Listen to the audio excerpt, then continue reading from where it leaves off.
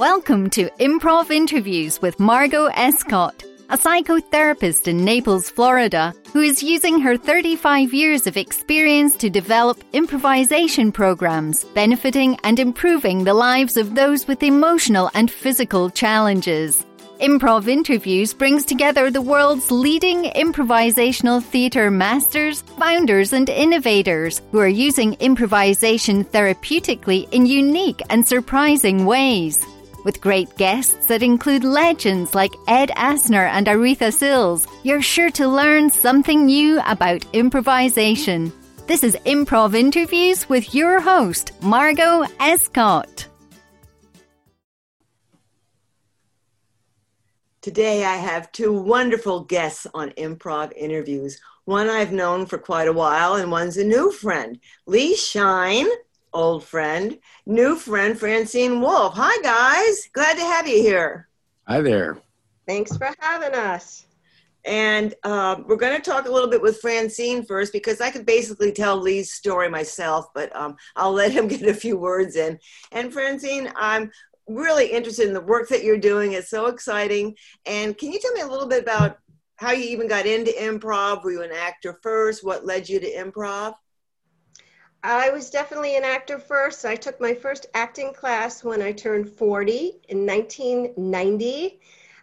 Being a single parent, I decided I needed to find an activity that I could do for myself once my daughter was old enough. And from that, after doing a lot of commercial work and theater, I started out in musical theater. I took an improv class, and that was probably 1994. And the person who taught it had a professional corporate improv company, and she actually learned and worked in improv at the Renaissance Festival in New York City, but she had come from Second City, LA. So that's the background. So I did improv with her, corporate improv, and it was out in public, interactive. We did some sketch comedy and improv. And then I was asked to join playback theater. And I did that for 5 years. Playback theater, I loved it. I moved to Florida in 2000, and I tried to start a playback company, but I needed a conductor. And then I said, okay, well, how about just regular improv? And I found somebody who had moved back to Florida from LA and had actually worked and taught at Second City, LA, Carrie Getz. So the two of us with another person started short form improv. And right soon after that was when I met Lee at an event at the Strass Center, which was called something else at that time. So it was probably about 18 years ago that I met Lee. So Bay Area Improv Theater was happening. I don't know how much do you want me to say about my history, but after that, I took a little break from improv, but it was always a big love of mine, and I've continued to do theater and commercial work, film. And then 3 years ago, I started to do solo improv. It started out with a show at the Tampa International Fringe Festival, and I couldn't think of a name, so I called it This Show is Meshuggah. But I didn't really like that name, but it was printed up. And then I changed it into Half Baked Boomer, which was really a character that did the show as an older person who is having a family reunion. She's dressed as she's baking for her family, and everybody in the audience is her family. So I took that show, I did a couple shows here in Tampa Bay, and then I took it on the Fringe circuit. I love it. I love it. I'm going to ask you, we're going to go back a second. Not everybody is familiar with playback theater. I do know some playback people here in Florida, but can you explain a little bit what playback theater is, how it's maybe different from, I don't know, traditional improv? Oh, it's very different because it comes from psychodrama.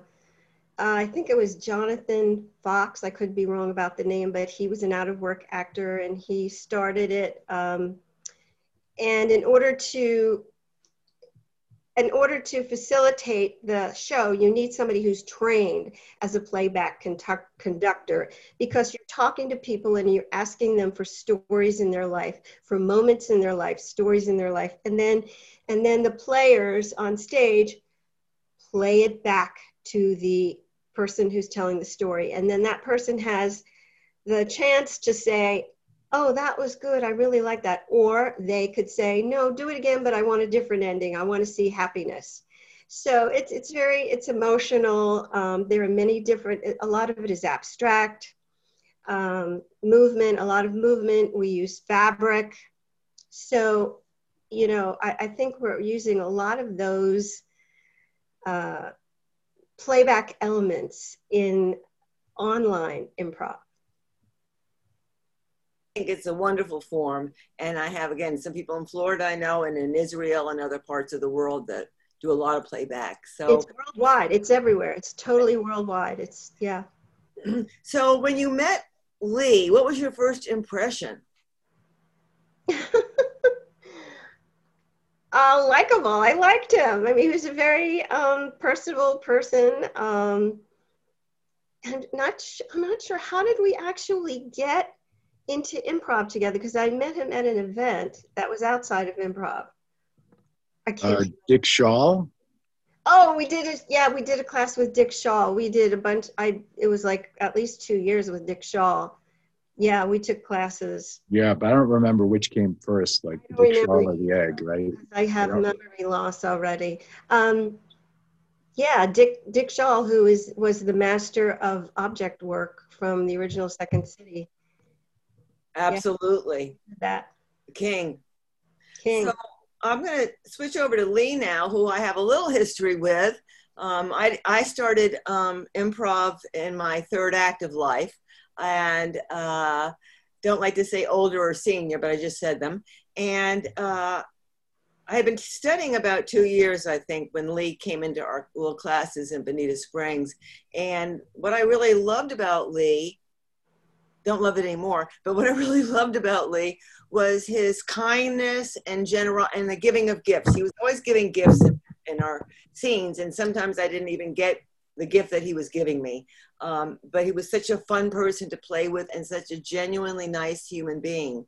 So with that said, totally Lee, agree with you. Totally. Let's go back to grammar school in the Chicago area. Tell us all about yourself. Right. I started at a 7,000 watt radio station. Yeah, well, the good thing is I'm not like that anymore. I'm not as nice as I used to be. So it saves a lot of time now that I'm older. Well, I grew up in Chicago, and I don't know, I was born at Edgewater Hospital. I'm not sure you want to go that far back, but basically, no, I actually don't. That was yeah, born in Chicago, and actually did my first improv experience was in 1979. My cousin was the bartender at Second City and friends with a lot of the people sort of at that generation, Ron Dean, and people went off to fame and fortune.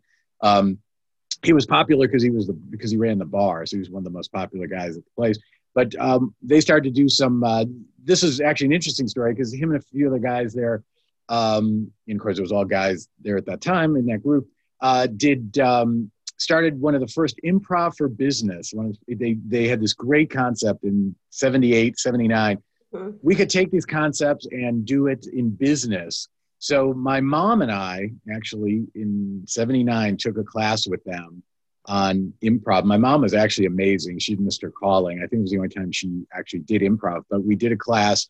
And of course they were about, 3 decades too early with their idea. Plus they were a bunch of improvisers from Second City and what the hell do they know about running a business? So of course it didn't really go anywhere. But then I really didn't do much with improv. Worked a bunch of different places, moved to Boston. Ultimately, it wasn't until I think I ended up in DC in the 90s. And it turned out someone was teaching improv around the corner. A group called, what was it called? What was it called? It was a brand new group. Nobody was doing improv in DC. This is in the 90s. it turns out, she had come from, the person who started came from had studied with Keith Johnstone. So she was doing kind of the improv style, et cetera. So we did that, started doing classes, and really didn't get quite to doing shows. I ended up moving from DC. Now, of course, it's like these improv in DC is huge, with a bunch of, ongoing groups. So we're always just a little bit, so obviously my life story is I'm always just a little bit ahead of the curve. Similarly in Tampa, when I met Francine, Dick Shaw was living out there. We were studying with him. That was unbelievably valuable, master of object work. However, again, similarly, never quite got to getting to a show, never quite got to anywhere, because, like all those old, sort of like the Del Close, Dick Shaw, any of the old timers, nothing was ever going to be good enough to actually perform. You would never possibly, it was impossible to get to the point where you could possibly, be good enough to do something. So you just had to constantly be like studying, and then, no, that coffee cup, it still doesn't look enough like a coffee cup. Come back next week. Leave now. And it's kind of like that. I know other people I know who kind of studied in that era kind of remember all that. So and then we started to do some show. We formed Bay Area Improv Theater, BAIT, and started the first improv group in the Tampa area. Again, very similar. We found a location, started doing shows. Nobody came. Sort of the classic story, right? Years later, just a few years ago, I ran into Francine, hadn't seen her in a long time, at the Sarasota Improv Festival. And we're standing there, and people are coming up and going, "Oh my God, you're Lee Shine. You founded improv." There are all these people now there's like all these groups in Tampa, and they're doing all these shows, and all these like younger people are coming up going, "Oh my God, you and Francine, you guys were in BAIT. You brought improv to Tampa," right? So we were like shocked. People asking for autographs. Like, because when we did, it was just a disaster. I ended up moving from Tampa down to Bonita. That's where, and honestly did not do, again, for many years, didn't do anything with improv. My daughter started taking improv with Craig Price at the local arts center here in Bonita Springs, who, oddly enough, for, considering we're here in Bonita, actually ended up becoming quite which Margot was involved in, really good improv program with multi-levels of classes. And I was at almost weekly shows at one point, really, certainly monthly shows, really was doing well. But it's really because my daughter took a class, and Craig had said, "Oh God, you got improv experience. Come on, take my adult class. Come on, it's really fun." But I know it was in the afternoons, right? Margot was in this class.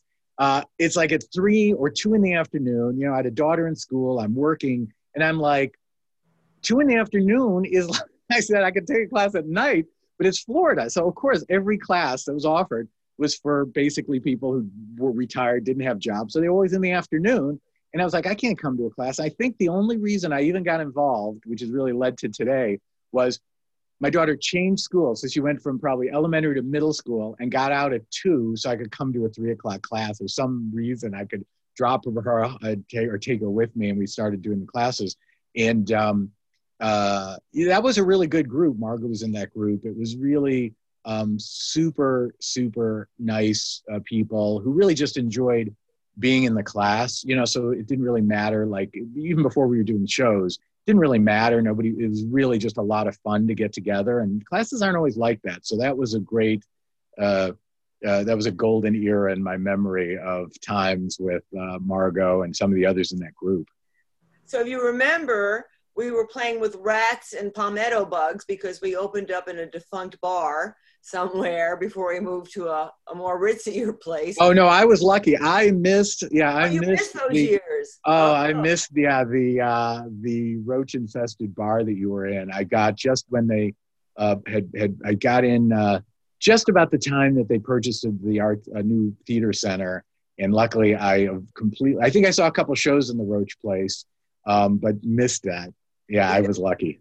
when we were in the Roach place, it was in a little shopping mall, very nice, Bonita Springs shopping mall. And we would literally go out into the mall and ask people to come to a free show. I mean, we actually got people from the sidewalks come in and look at us. Yeah, Margot, I think I remember Margot standing out on the main road with a big sign she was twirling, improv show, and trying to get people to come in, free hors d'oeuvres. Here's my pants optional comedy. Steve? Is that me? Underpants, yeah, that's you. Oh, thanks. Well, I look much younger. I look much younger in cartoon. I like it better. So we're going to fast forward to your involvement today, what you've been doing. I know you've been teaching for a while on your own, great classes. Oh, yeah. So let's see, to pick up the story, right? Recently, I really have been doing a lot of different stuff. Like Margot, in fact, I sort of found the power of therapeutic improv. And so for a while, I was teaching locally here groups of with ASD students. There was a group up in the local area that was has a fairly big ASD program, but was looking for some art stuff. They were actually already doing art, so physical, art, and thought about improv. That's like a classic, isn't that? Here's a classic improv player teacher story, right? Someone calls me and goes, "Hey, we're doing this big ASD program, and we're doing art right now. And we want to add like some music to it, and we're thinking of adding like acting or improv. Hey, who do you think that could do it?" Is that classic, right? Somebody calls you and goes, "Hey, I'm looking for an actor, an improviser. Do you know someone good?" And they're like, "What about me?" "Oh, could you do that?" Yeah, kind of. Yeah. And there's the Lucy Alano connection too. Yes Brain folks, because you spent a week out there, I believe. Yeah, I ended up going out to Indiana and taking Camp BSN, which I highly recommend. And it was really, and as Margo already knows, I'm sure you've talked about this, any kind of therapeutic use for improv, it's really amazing. And it kind of always kind of gets you choked up when you don't really, I don't know about you, Margo, but I don't really, especially as a teacher, you're used to seeing a certain sort of progression. You're used to seeing a certain, whatever you see in the classroom. And normally in most normal improv or any class, you kind of go from A to B and you see people get it and then you go on to the next thing. And often in therapeutic classes, you don't really see a lot happening. You're not sure you're making an impact, but what ends up happening is by the next week, someone comes back and either themselves or a parent or a loved one will tell you, "Oh my God, your class last week made such a difference," right? So you have to really change your mindset from looking for progression in a classroom that you'd normally be ready to, you'd be, and then all of a sudden you realize sometimes these things land later. Francine, let's talk about how you develop Pants Optional. Well, actually, I wanted to add to what Lee said because sure. Is that okay? No. No? That's okay.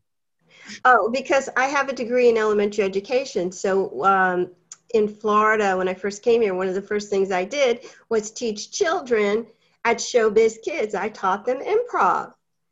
And from there, I actually, because, I was a struggling, starving actor, I developed a curriculum to teach improv on cruise ships. And I started teaching improv, basically the same improv class with 10 different names, like A Funny Thing Happened Out at Sea, improv, walking the boards on board, things like that. So that, I was teaching people improv from all over the world, a lot of them having English as their second language. And it was like so much fun. It was great.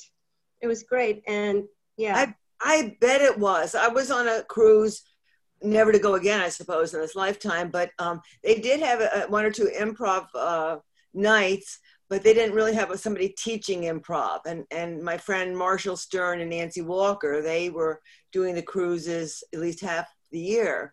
And what a fun time that must have been for you. Oh, it was great. It was great. Yeah. Yeah. So anyway, I wanted to add on that. And plus a midnight buffet. Where else can you get improv and a midnight buffet?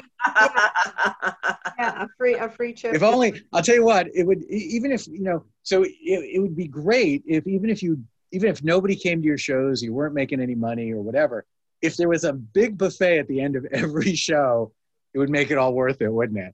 Like all you could eat, big ice cream, big ice sculpture. That's maybe what we're missing. If we just had like an ice sculpture, That certainly would sell improv. a Sunday bar, and egg salad that's been sitting out all day, I think it would be great. It would really improve it. One other thing I just wanted to mention, if there's time, was one of the other things I had done here is got involved with a group called Harry's Senior Moment, which Margot was involved with for a little while as well. And that was really a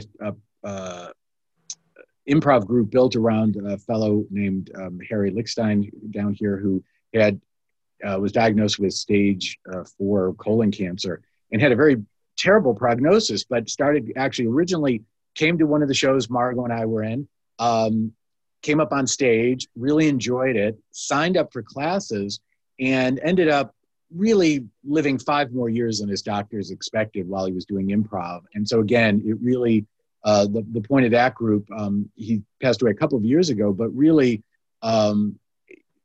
outlived the expectations. And, I like to think because of improv. So it really does point out the real literally life-saving benefits as well. So really that's been more of my focus is teaching, doing that. And then, of course, hosting Francine's Pants Optional Comedy. I mean, on that vein, I would say that Pants Optional Comedy online happy hour has kept me going through this pandemic because I look forward to it so much, and it's been very therapeutic, in addition to being fun and getting together with old friends of mine. Because I'll tell you how it started. In early March, like maybe the first week that we were all staying in, I got hired through, I advertise online for my improv and, red carpet characters. And I had a musical duo for a while. I got booked to do a breakout session for a mortgage company for 20 minutes with 2 stand-up comedians because they thought I was a stand-up comedian. And I didn't know these people. I didn't know. We had one short meeting beforehand. They gave us the scenarios. They told us, you're going to use a book as a prop in this scene. And then they said, all right, and then the audience, it'll be streamed live on Facebook, and then the audience will vote on the best comedian. And then you'll get a bonus. So there was a tie between me and another woman. And so they said, okay, you'll both get gift cards. So I thought, how much fun and how easy this was. If somebody could figure this out, and it was based, and the mortgage company owner was like the Drew Carey MC. I said, well, I have to do this. I can do this. So I called up my old friends, including a friend from Ohio who actually directed playback. And I did the corporate improv with him. And I got 2 players from Ohio. And I took a workshop through the Vintage Improv Festival. And I met Nikki Kennedy, who actually lives outside of London, England. And I immediately saw her talent, and I said, you have to be with us. And so Nikki's in our group, and I called up Lee immediately, and so that's how it happened. And we're doing weekly shows. And now, when are your shows? And Eastern time? What time are they, and when are they? Eastern time every Wednesday at 6 p.m. for an hour. Happy hour. Is it a show or is it a jam? No, it's a show, just our people, just our players. But we encourage audience participation in the chat box. And you recently decided to make it a free online event, you said. Well, we started out doing it specifically for specific charities. And we raised a lot of money for actually 5 charities. But one of my main objectives was to be able to pay my out-of-work actors during this time. And with so much money going to charities, it was a little difficult. So and, you know, I felt really good. I feel really good that we were able to give to so many charities, you know, All Children's Hospital, the Children's Network, Lebanese Red Cross, Harry Chapin Food Bank, United Christian Services in Michigan. But at this time, I think it's important that my actors, my players get some income. So we're asking for tips. It's a free show, and pushing for private bookings for family events, for birthdays, anniversaries. You know, we will custom design the show for your company, your organization, or your family. We have a dirt sheet, you know, 2-page questionnaire that they will fill out and give us names of people, situations, topics not to cover. And yeah, so that's. So you're basically doing what we used to call a needs assessment of your group before you go in. Now, I had a question about Vintage. Are you performing at the Vintage Festival this year with Mickey Mann? I signed up. I think so. I haven't heard anything. Yeah. Have you ever been to one of their live festivals? I actually went to her first year of Vintage Improv Festival in Boston. I went. Yes. I actually remember asking Lee if he wanted to go, right? Yes. Yeah, I did not go. Yes, I went. It was interesting. Yeah, well, I think it's a great idea for those of us. I certainly started in my golden years. You didn't, and Lee certainly didn't, but for me, it's a great way to explore. Those of us who came in slightly more experienced, one of the things I found when I was performing is that I would throw out references like, well, Betsy Ross that somebody didn't get. Cool, that's kind of a funny one. But, you know, references like maybe the Red Slippers or things that we automatically of a certain age would know what we're talking about. And with younger folks, they weren't always getting the connection. So, well, but in improv, we justify everything, so they had to make it work. Well, actually, at that festival, the Vintage Improv Festival, they had a workshop given by Boston Improv. I think that's the name of their group. Yeah. Mm-hmm. On how, on actually elderly improvisers working with the younger improvisers and when situations like that come up and how to deal with it. And that's right, you have to justify it. So just come up with anything.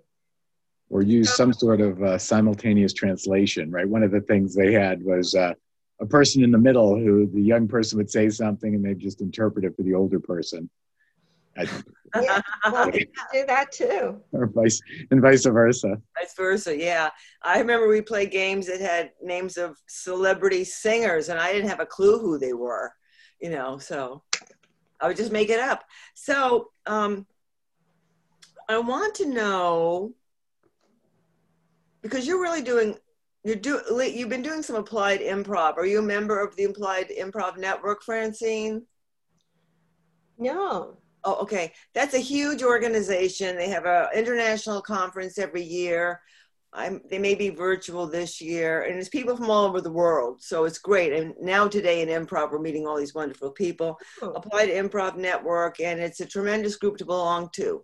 And anybody can join. There's a certification process, but it's tremendous because one of the things that I was really interested in was going into retirement villages, assisted living, skilled nursing even, to work with older individuals and individuals with dementia and Alzheimer's. And I think Lee had some experience with that as well. Well, actually I have, because for the 3 years before I retired from full-time work, which was in 2016, I was actually an activities or director of community life at an assisted living. And because of my love of improv, I actually scheduled improv every week. Yeah, so yeah, they liked that. It was really good. But it was with assisted living, not with memory care. Okay. Mm-hmm. That's beautiful. So I know what I was going to ask. I was going to ask, how have you been coping with our current issues in terms of the pandemic and COVID? I know for myself and a lot of improvisers, this has been an opportunity to just really experience and perform our art. Well, yeah, you can absolutely. I mean, ever since forming Pants Optional, which was, what was it, mid-May maybe? I've spent a lot of time working on it, and everybody in the group, we have 7, 8 members. Everybody, you know, it's taken time to figure out all the technical stuff, and you know, now we have our background. It's wonderful. I love it. Like I said, it keeps me going. It keeps me going because I can't see my children and grandchildren who are all in Denver. I'm even missing a bar mitzvah, my grandson's bar mitzvah. Oh, Really, really sad. Yeah. So what about you? Because of course I have a clinical practice, so I stay busy almost all day long, but I've had the opportunity to study improv around the world with really great teachers. And it's just such a wonderful experience for me. I just love it. How about you, Lee? How has it infected your improv life? Well, luckily it hasn't infected me, so that's what's really good. That's we're trying to stay away from getting infected by it. But well, it's interesting because just before all this started, there was actually going to be there was scheduled to be this really large memorial show for Harry and Harry Senior Moment, which is going to bring back a bunch of people and had video clips. And literally, I think that was scheduled for like March 23rd. But, you know, once you got into the beginning of March, everyone realized this probably isn't going to happen.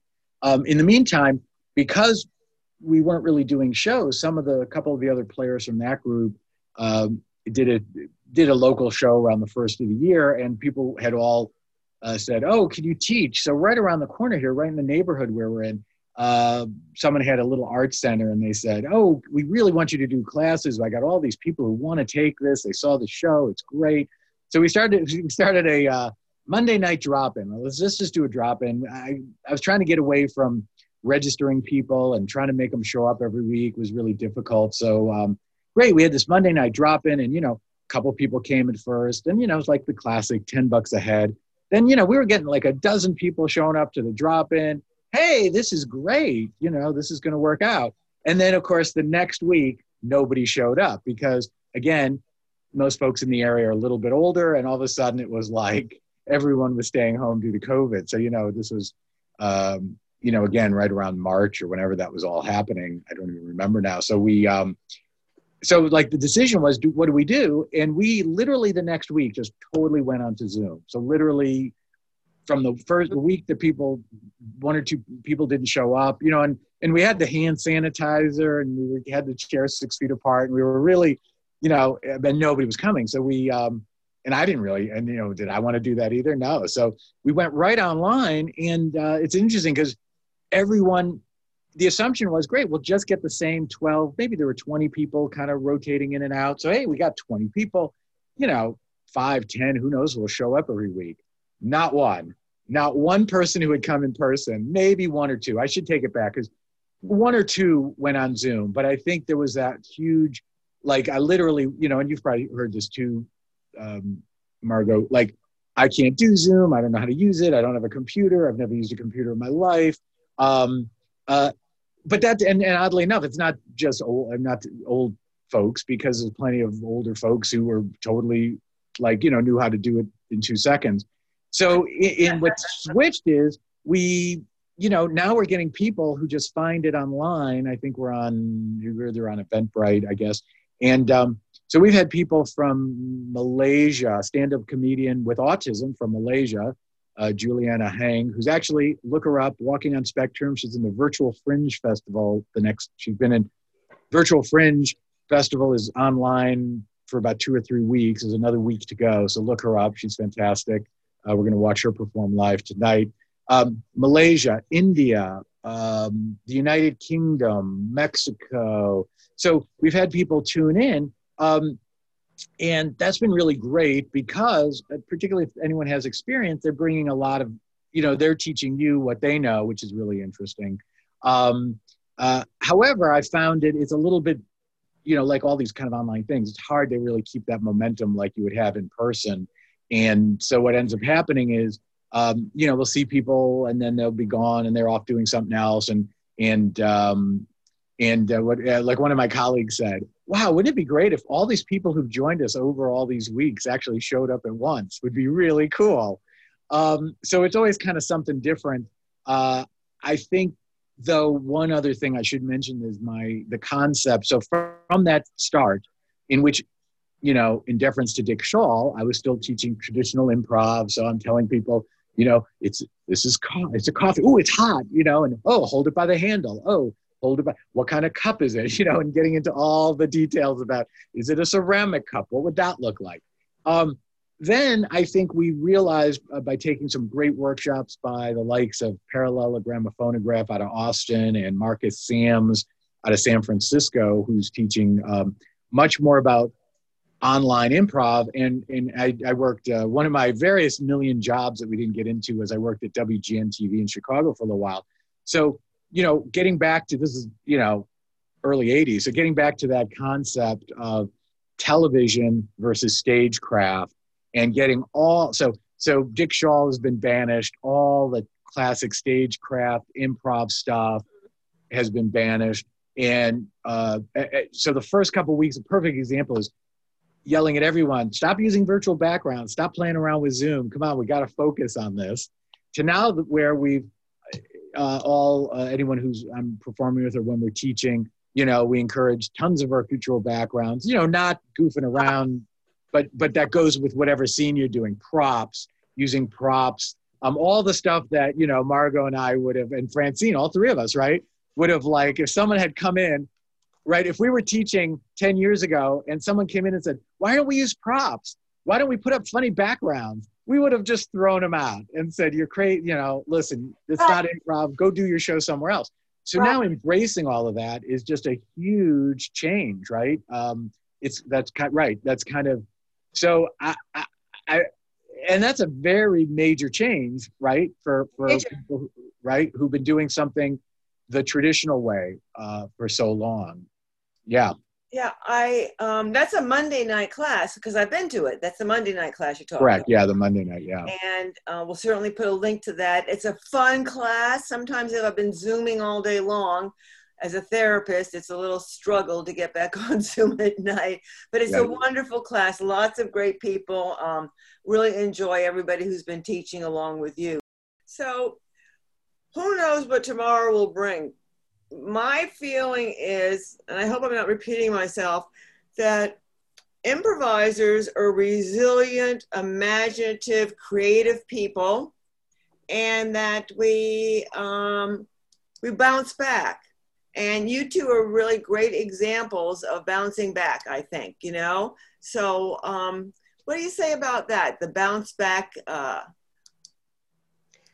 Reinventing. I think it's about reinventing yourself. I always need a challenge in my life, and that's why, I said I am going to do first it was going to be a solo written show, and then I thought 3 years ago, no, I cannot memorize a whole 1 hour. So improv, and I needed this creative outlet to keep me going, and I reinvented myself. And I think no matter what comes in in coming years, I will still be reinventing myself, and hopefully improv will still be part of that. Yeah, I would agree. I think really it's just right. It's just about adapting to whatever's going on. And,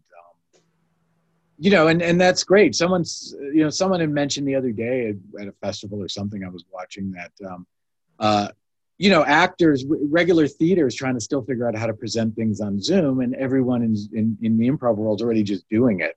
I wouldn't say, obviously, if you watch a lot of improv on Zoom, you're not going to see everything that isn't going to be fantastic. But to be fair, going to Improv Live, everything wasn't terribly fantastic either. So I don't think there's a massive degradation of improv per se. I think that, if anything, again, once you kind of figure your way around things, a perfect example yesterday was the first time we did a show. We did a little jam thing, and it was the first time we didn't have an audience feedback because it was on Facebook, so it's delayed. So there isn't a way to ask for, unless you want to wait the 20 seconds, 30 seconds to get a suggestion, which wasn't a long time on stage, but as you all know, it's a long time on Zoom. Mm-hmm. And so I had a card suggestion box, Storymatic, by the way, .com. I don't get a nickel out of each one of these, but a box I've had for a long time. I used to use it in class for suggestions, but have never really used it in a show before because we always had an audience or we had the chat box. So yesterday I was able to just randomize cards and pull cards for suggestions. So, and I basically sat around all afternoon saying, do we wait the 20 seconds to get suggestions? What do we do? And had to kind of just come up with it. So we've come up with a lot of ideas on the fly like that. So I think it'll be around, and I'm sure other people have told you this. It's kind of an art form that probably will be around whether the theaters are open or not open, because as much as I might hate having to get ready for a show, not having to actually get in the car and drive to it takes out a whole level of preparation that makes it a lot more convenient, right? So to be able to just go upstairs and do that. And again, think about it, back in the 80s when I worked in TV, to do what we're doing right now, you'd have to go to WGN TV and you would have, probably $500,000 worth of equipment to have to do kind of what we're doing now. So whatever the drawbacks are, if you keep it in like the perspective of, here's another great quote from one of my colleagues, Bob Campbell on Pants Optional, said he felt like this is the early days of rock and roll. And yes, there's a lot of people doing a lot of things and there's a lot of competition and everyone's trying to make a name for themselves or whatever. But when you look back 10 years from now, it'll be just another one of my stories where I'm saying, hey, I was doing Zoom comedy and making no money and nobody cared 10 years ago. Now you guys are all getting rich doing it. And it'll be just like my story from, Tampa or DC or any place, right? I'll just be another one of those people. I'm always ahead of the curve. What can I tell you? And you guys are too. Well, listen, you're all doing fantastic work. Francine, I was so happy to get to know you a little bit better today, and your energy and enthusiasm and light just shine through. Maybe not as well on the audio, but definitely on the video. Thank you so much for doing a little game with me today. I thought that was kind of fun and just in true improv spirit. So anything you'd like to put out there to somebody who might be thinking about doing improv and maybe wondering if, they're afraid or they're too old or they're too young, or what kind of advice would you give, Francine? Well, first of all, thanks for having me, Margot, and for having Lee. I've really appreciated this and it's been fun. I would put out there, watch our show and see what we do. And don't be afraid, because there are no mistakes. You can never make a mistake in improv. It's making something up on the spot. It's making something out of nothing. And after watching our show, there's so many really professional, good groups who are teaching classes and take classes. If you don't like it, you could just turn your video off and just listen. You don't have to be seen, but don't be afraid. Just go for it. Don't be afraid. I love that. Don't be afraid. How about you, Lee? Any succinct comments? I've known Margot. Margot's known me a long time. I would say, again, thanks for having both of us on. I really appreciate it. It's been a good time. And I've always had the motto, anyone can do improv. And my main thing is to tell people to not think. The reason I do improv and stop doing plays or anything else is because it gives you the luxury of not having to think about it, not having to memorize, and not even, for me, my method is the more I try not to be good, the better I am, right? So I found that people, when we do our Monday night drop-in, people are certainly welcome to do the Monday night drop-in and check it out. We've had people come on, not turn their cameras on and just watch and then maybe do something at the end. We used to do that even in live classes. Someone might sit in a corner and then go, okay, I'll try it. So really, honestly, we've had people who've never done it before, who've done a great job in one night As long as you're just willing to give it, just go for it and not worry about what it looks like. Nobody, it's very supportive. That's the other great thing about improv that is really different, I think, than my experience in the theater world or the stand-up comedy world or whatever is that improvisers are just unbelievably supportive. Nobody ever, the rare occasions, Margot and I may have experienced, the rare occasions where someone is nasty, those people don't last long. It is, so it is really one of the easiest places to try something than almost any other environment. So I suggest you drop in on Lee's Monday night class. It's by donations, right? Yeah. Donations, and give him a donation because he's one of the best teachers in the world. Oh, that's nice. I should have recorded that. Oh, he certainly is. I gotta get a clip of that. That's the nicest thing anyone said to me lately. Clip it out of the audio. Yeah, thanks.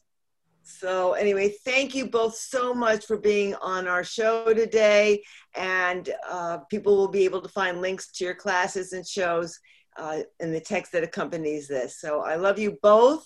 Happy Saturday, and keep doing what you're doing. Thank you. Thank you. Thank you, Margot. Thanks for listening. We hope you enjoyed the podcast and look forward to you joining us next time on Improv Interviews with Margot Escott.